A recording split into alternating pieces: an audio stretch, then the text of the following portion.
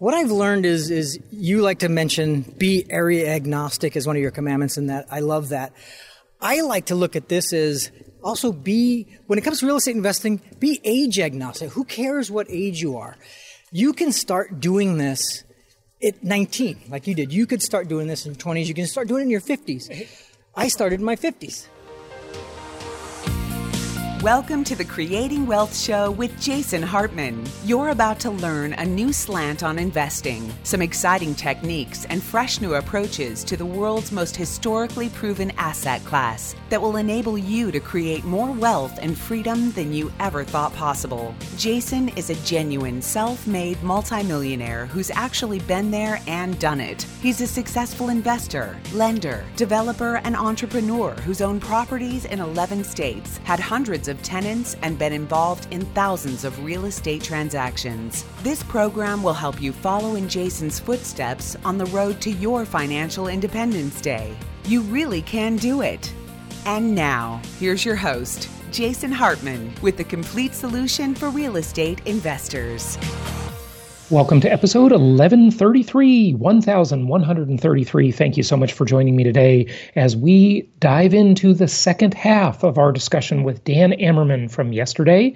I think you'll find this fascinating as we talk more about the future of inflation and the benefits of self-liquidating debt.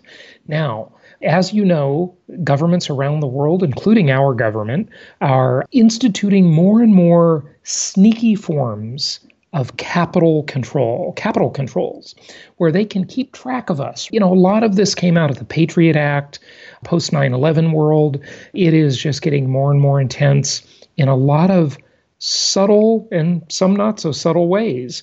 We saw the Indian government demonetizing some of its higher currency values so that cash becomes less powerful. We see the U.S. doing all sorts of things. We're going to talk about one of those today. We see an entire country of Sweden that is basically a cashless society. I am starting to see more and more merchants in the U.S. that say they don't accept cash.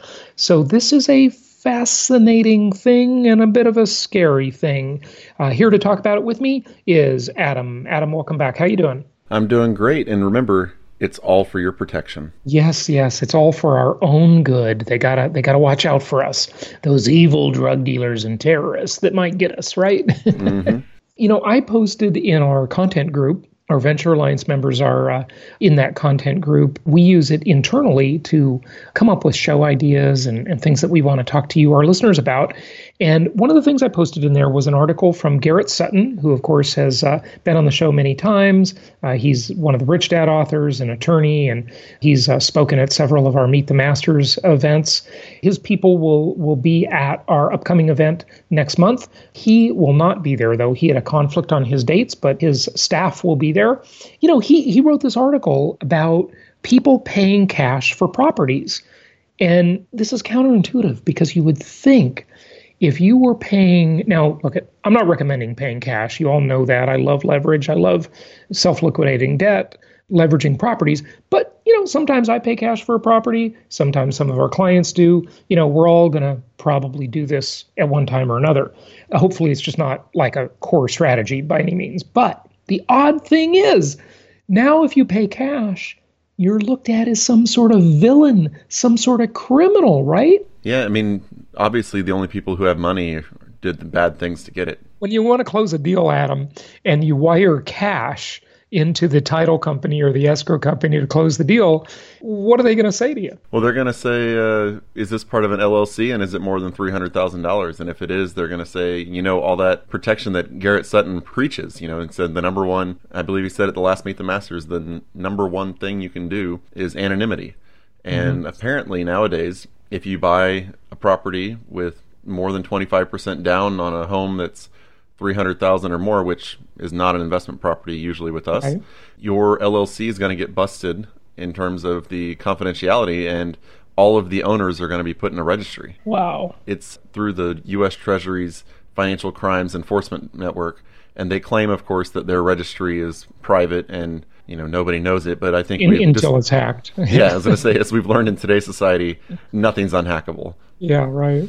So Absolutely. you're looking at all of this work you did to protect yourself and your assets, and next thing you know, you buy something for cash, and boom, it's gone. Yeah. Well, it's not gone. Well, right, it's just that the anonymity is gone. Yeah, that's what I mean, is the anonymity. Right, right. So technically of it's course, not gone, but realistically it's gone. The anonymity you're talking about, Right. not the property. Big Brother is watching us. Big Brother is definitely watching us. And Adam, it's funny that we bring this up because when I closed on my home not too long ago, I never had this happen before, but I knew the closing was coming up. And so I wired from one bank to the other because one bank is kind of difficult to wire from, and I didn't want to have any hangups in the closing. Simple transaction. But this time it was different. Guess what happened? They asked you if it was drug money? Not exactly. But I got a bit of a third-degree inquiry when I was sending the wire from the one bank to the other before I sent it to the title company. He said, "What's the purpose of this wire?" And I said, "Well, why do you ask?" I really wanted to tell him, it's none of your frickin' business.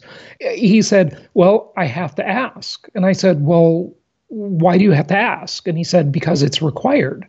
And and I'm thinking, required by whom, right? I told him the purpose, but after getting off of that call where I confirmed that wire, I thought, that is ridiculous. I've wired, decent sums of money around before, and I never had them ask me the purpose of the wire. This is a new thing. You got to explain your financial transactions now. And who's going to tell the truth if they're doing it for something bad? Obviously, right? Yeah. What's the purpose of this? I'm going to buy drugs and weapons. Nobody's going to say exactly. that. I'm an international arms dealer, you see, and yeah, I got to wire this to my people in Afghanistan. Give me a break. It's just silly. We live in a world where, George Orwell was right, but also, the other dystopian vision, not just the Orwellian vision, but the vision of Brave New World, right? That's the other vision that's coming true kind of concurrently, right? Where we're being so lulled into entertainment and becoming passive and lazy, and we've got that combined with Big Brother watching us. It's two things in one. Make sure folks, I doubt kids even read 1984 in school anymore, but folks, you got to make sure your kids read that book and understand what George Orwell predicted back in, I think, the 40s. That was amazing, and it's all coming true. What Ayn Rand predicted in the 50s is coming true, from Atlas Shrugged.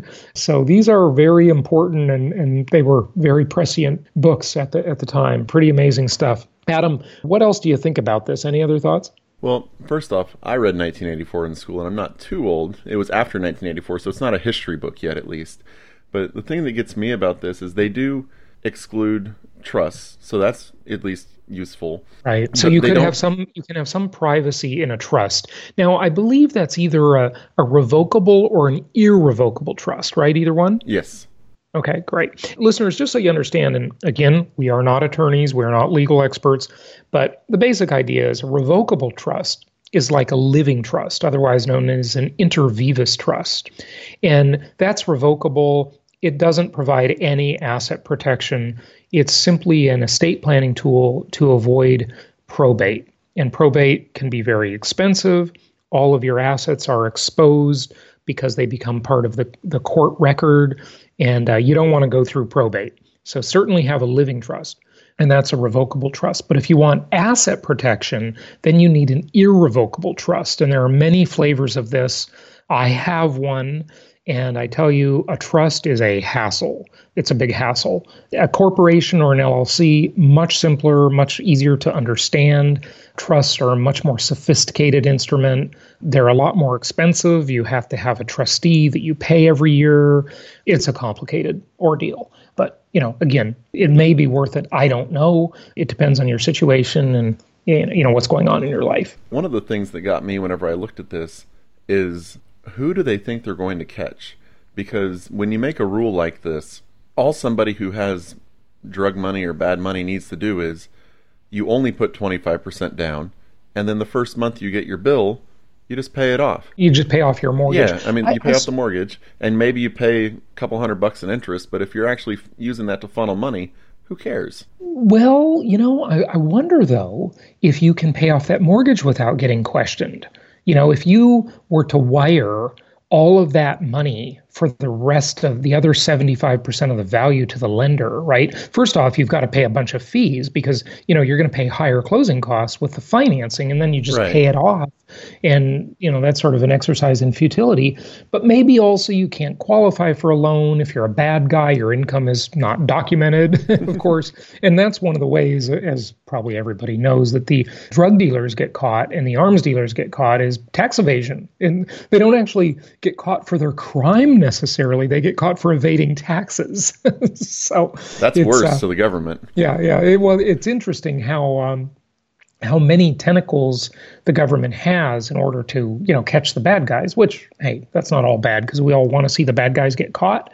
But I really wonder if you can simply pay that mortgage off without getting questioned or documented or, who knows? Yeah, I would imagine at this point, I would think Garrett would have mentioned that in the article if you have, but I would think at that point you would just wire the money and they would ask you a question like they ask you, what's this money for? And you would say, I'm buying a new dog.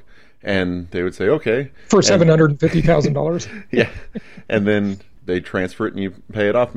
For the people who are going to be doing this illegally, a couple $1,000s I wouldn't think is going to make or break them. So paying the extra bit in closing costs and the extra bit for transferring it, I wouldn't think would be a hindrance if this is your business model for laundering money. But I doubt they can qualify for the loan. That's the thing. Well, you're assuming they don't have a loan officer on their payroll. Yeah, right. Well, we'll see. That's interesting. Are you excited about the second half of Dan Amerman today? I am. It's a really good one. The inflation talk is pretty crucial. When he talks about the connection between the Fed and the yield curve, I found it interesting. So yeah, he really is a very analytical guy and has some interesting angles on things. So let's get him back to part 2. Be sure to grab your tickets for Meet the Masters, jasonhartman.com/masters. We will look forward to seeing you there. We are about to book our musical entertainment for Saturday evening at Meet the Masters. I am just debating. It's hard to pick. Last year we had a Journey tribute band. This year, I'm thinking it's going to be Rod Stewart, Fleetwood Mac, the Beatles, or Neil Diamond. What do you think, folks? I'm just trying to find things with wide popularity. And the amazing thing to me, Adam, is, I've been to many, many concerts. I absolutely love music.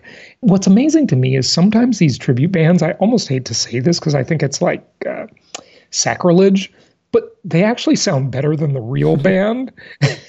And, I'll tell you my theory on that. Let me know what you think. My theory is that they don't improvise. The cover band, the tribute band, tries to sound like the album, whereas the real band, they do all sorts of improv and they get sort of sick of their own music and they change it around and then it doesn't sound like the album. And I don't know. That's just my theory. I've kind of noticed that. I don't know if anyone agrees with me or not, but what do you think? Well, I found it funny. There's a band that was decently popular whenever I was younger. It's called Me First and the Gimme Gimmes, and all they do are covers, but they do covers with more of an up-tempo reaction. So I actually heard some of their covers before I heard the original. And then I heard the originals, and they were slower and not as exciting. And I was kind of like, I prefer the cover. The cover, yeah. It's funny how that works out. But anyway, hey, Meet the Masters is going to be great. Newport Beach, California. It's just a little over a month away. So get your tickets, jasonhartman.com/masters. We're going to have a great time. We're going to learn a lot and do a lot of fun networking. And many of our attendees are making it a spring break vacation. They're bringing their family with them to Newport Beach. One is even bringing a nanny that I know of. They're making a whole vacation out of it. What a great vacation destination. My old hometown, Newport Beach, California. So it's going to be a lot of fun. Be sure you join us. And Adam, let's get to the second half of Dan Amerman. Here we go. Welcome to Meet the Masters of Income Property Investing. I'm your host, Jason Hartman. The 2019 Meet the Masters of Income Property, March 23rd and 24th in Newport Beach, California.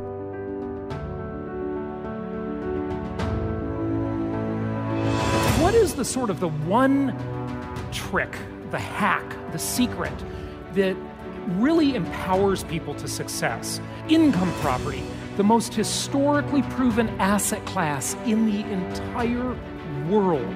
Register today at jasonhartman.com/masters. Early bird pricing ends Friday, February 1st. Let's break this down and look at some of the strengths of income property as an asset class. I found that this event is really helpful because I'm totally a newbie to real estate investment. And so I picked up so much information. One of the great things about it is that it's so fragmented, right? Embrace the fragmentation. jasonhartman.com/masters. Dan, here's the million-dollar question. And, we've seen this kind of reloading behavior of the Fed, reloading the bullets into the gun for the next cycle, right? We've seen that lately. But they got cut off. They couldn't do it. That's exactly what my question was. Do they have enough ammunition to, and maybe we should just explain this concept to the listeners a little bit. Not everybody, I'm sure, thinks of it. But the tools the Federal Reserve has, when the economy gets tough, it's usually because the money supply is constricted, right? So they can increase the money supply. They can do it through, reserve rates with the banks. They can do it through just pure printing of money or, electronic money creation. They've got some tools like this, right? And so by keeping interest rates too low, then they don't have any tools. They don't have any ammunition if things get bad during a low rate environment. And, look at Japan, right? That's an interesting study. So they've been trying to raise the rates and take the punch bowl away so that they have some ammunition ready for the next cycle, which makes us all think maybe they know the cycle is coming, right? Oh, they do very much, and they are talking about it. Sure. They have their staff presentations at the Federal Open Market Committee. I cover this graphically, of course, as well as the actual numbers in a recent analysis from within the last couple weeks that I put out called "Will the 35th Recession Bring a Swift Return to 0% Interest Rates?" And just to hit it real quickly here, if we go back for the last 5 recessions, the last 5 Federal Reserve responses in about the last 40 years or so. In the recession of 1980, the Federal Reserve dropped interest rates by about 8.5% in 3 months. Wow. Now, you want to talk about an active intervention? There's an active intervention. Yeah. The 1981 recession, they dropped rates by 10.5%. The 1990 recession, they dropped rates by a little less than 7%. 2001 recession was about 5.5%.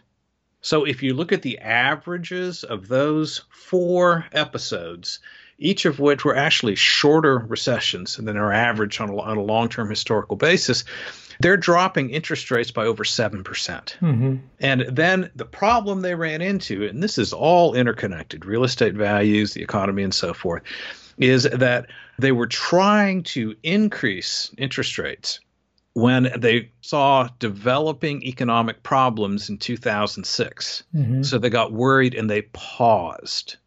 All right. And the yield curve inverted, by the way. Right. This is really interesting. Financial crisis of 2008. In 2006, we had something very similar today. The Federal Reserve paused and there was a yield curve inversion. In the year 2000, the Federal Reserve paused. There's a yield curve inversion. Mm-hmm. 2001 recession followed. In the year 1989, the Fed paused. There's a yield curve inversion. The 1990 recession followed. But the problem this time around is because they had to pause before they had the ammunition enough to really knock them down. Mm-hmm. Knocking interest rates down to 0% was not enough. Mm-hmm. It wasn't nearly enough. And that's why they had to go to all the quantitative easing and balance sheet expansion craziness, was because they didn't have the room. Mm-hmm. Now, if you look at where we are today, we're less than half that high. Hmm. If you look back over the last 40 years, what it takes to get out of recession just by slamming interest rates down, that's what monetary policy really is, or at least the most important component. You slam interest rates down. We're only about a third of where we need to be. Mm-hmm. So what does that tell us? Well, it tells us 2 things. First, as almost as certain as the sun coming up in the sky, if we run into another recession, those interest rates in terms of Fed fund rates are going straight down to 0%. And then where things get interesting is how they make up for the lack of ammunition, what else they do beyond that. And you certainly have some possibilities. I think the Fed is most interested in balance sheet expansion, which is just a Fed speak way of saying incredible monetary creation on a scale we've never seen before. Another possibility would be literal negative interest rates in the United States. Mm-hmm. Another possibility, and this is what the OECD is pushing. I did an analysis on this back in December, and this didn't get nearly enough attention. The OECD, one of the major international organizations, called to the developed nations of the world to work together to develop a plan for coordinated massive deficit spending in the event of another recession. Wow. So Keynes has taken over the world, huh? Indeed. Now, each one of these things probably individually sounds crazy to the average person, even though we've seen variants of all three of these all over the place over the last few years. First, 0% interest rates is tough enough. Extraordinary new round of monetary creation is hard to believe. Literal negative interest rates in the United States are hard to believe. Quickly tacking on another $10 trillion on the national debt, let's say, on top of everything else is hard to believe.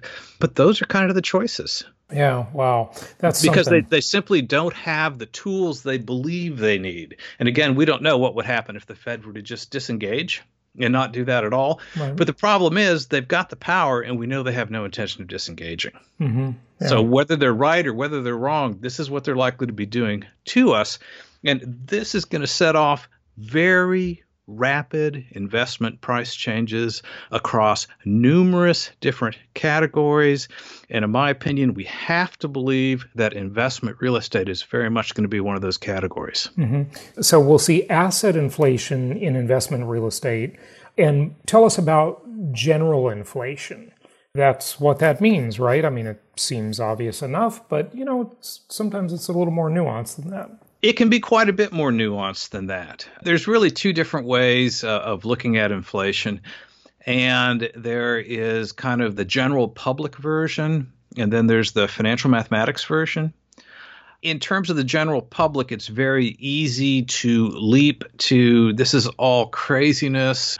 Wile E. Coyote just ran off the side of a cliff. None of this makes any sense. Certainly, we're going to have immediate hyperinflation or something like that. And that could happen. Monetary collapse does happen. And that's happened a number of different times in history. But there's other ways of holding things together.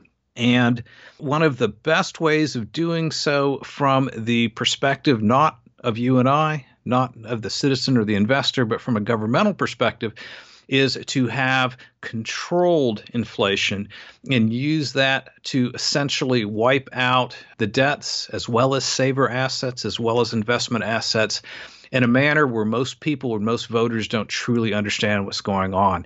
And in that case, what you need is a real rate of inflation that is somewhat higher than what is being publicly stated. For instance, we could say that if we go to 0% interest rates and the government says we have 2% rate of inflation, but in fact, if you look at the average prices that everyone is paying for everything, and I think we're each in positions, Jason, where we talk to a lot of people and we know prices are going up higher than what the government says they are on a national basis, then maybe we've got a 4% real rate of inflation. And if that means we have negative 4% interest rates, the government can do amazing things with that in terms of maintaining financial stability, but the costs are extraordinarily high for most people who are doing what they're supposed to be doing, so to speak. And doing what they're supposed to be doing is the old version of saving money and that kind of old-fashioned style, which should make sense, right? If we lived in a normal world where they weren't debasing our currency all the time, right? Is that what you mean? Yes. Yeah. Something. It's really mind-boggling, it is. But it creates, Dan, as you have so aptly pointed out for so many years, tremendous opportunities for those people who, I don't want to say game the system, they just simply do what the powers that be do. They inflate away their own debt. It's about understanding what's going on and what financially benefits, not the average person. We'll call it the government and the insiders and so forth, and finding ways of accessing that. And as you know, and this is where we first met each other all these years ago, I do believe that using asset liability management principles with income properties is a particularly good method for doing so. It's not the only method, but it's a good method for doing so. Yeah. It's not the only one, but it's the only one that has the self-liquidating debt attached to it that I'm aware of. I mean, you could do it with a business, right? But that's a lot more moving parts. You can't do it with precious metals. You can't do it with cryptocurrencies. I never got into the cryptocurrency fad. Sadly, I think it is a fad, but I'd like to be wrong about that. I've stated that many times. but what else can you do it with? There's different ways of doing it. The nice part about investment real estate, cash flow real estate, with a moderate amount of leverage in terms of trying to create a safe asset liability management position, is that on the one hand, owning homes is far more active than, let's say, passively buying stocks or something like that. But on the other hand, the fundamental wealth transfer mechanism is more or less passive in that case, as you say, with the self-liquidating liability, where the interest payments are not increasing with inflation, even while the value of the home and the rents that are coming in are more or less increasing with inflation.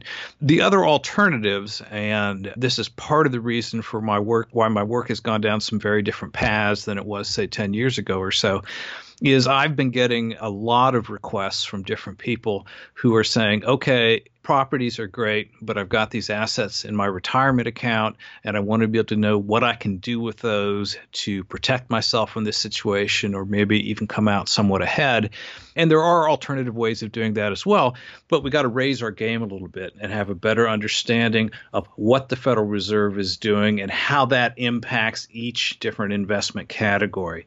So what I currently use is I have a framework where I have the columns are the changes in the Federal Reserve cycles, the economic cycles, and so forth in these amplified times. And the rows are the investment categories. And row 4 in this case happens to be real estate. So if you look at real estate in a crisis, that would be cell A4, column A in row 4. If you looked at real estate in the containment of crisis, that would be cell B4, which is, containment of crisis in real estate. Yeah, that's really good, Dan. Thank you for sharing that. The one thing I do want to say, if some listeners didn't catch it, the concept of the self-liquidating debt is that the tenant pays your debt for you. You outsource your debt obligation to the tenant. And also, as Dan has done so much work on this, inflation pays your debt for you. So you don't have to pay the debts yourself. You get to have that liquidated by other parties, which is fantastic. Dan, there's so much inflation all around us. We see the bag of potato chips has fewer chips in it, and the price is higher. And there's all of these different categories where inflation is happening, and they try to mislead us to make us think it's not happening. One category that I've been talking about a lot lately is the category of how everything today is self-service. You go into a restaurant, you wait in line, you order your food, you take a number, and then you come back and get your food. And it's like a expensive restaurant, it's not a cheap restaurant like a fast food place. They don't even serve you anymore, yet they still expect a tip. And I thought you were supposed to wait on me if I give you a tip. It's just crazy. And there are just all these examples everywhere of where we're doing everything for ourselves nowadays. All these self-service websites that frustrate us endlessly. I just remember the old days, people used to wait on us, right? Yet back then, things were less expensive too. But that's another way to hide inflation, is you just keep getting less. It keeps costing more.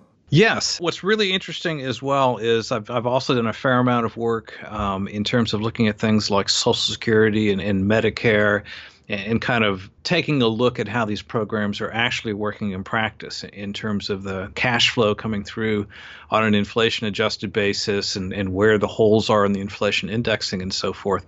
It's interesting because this has brought me in contact with many, many people who are out there living on Social Security. They're living on Medicare, so their payments are Social Security less Medicare, plus private investment income, of course. But when you have someone who's on a fixed income that's being inflation adjusted at the rate the government says the actual rate of inflation is, there's really no fooling them. Mm-hmm, right. And something I hear all across the board, virtually every retiree you talk to, I think we went through a 3-year period there where the average person on Social Security who was having Medicare Part B deducted was not getting any increase at all. Virtually no increase whatsoever.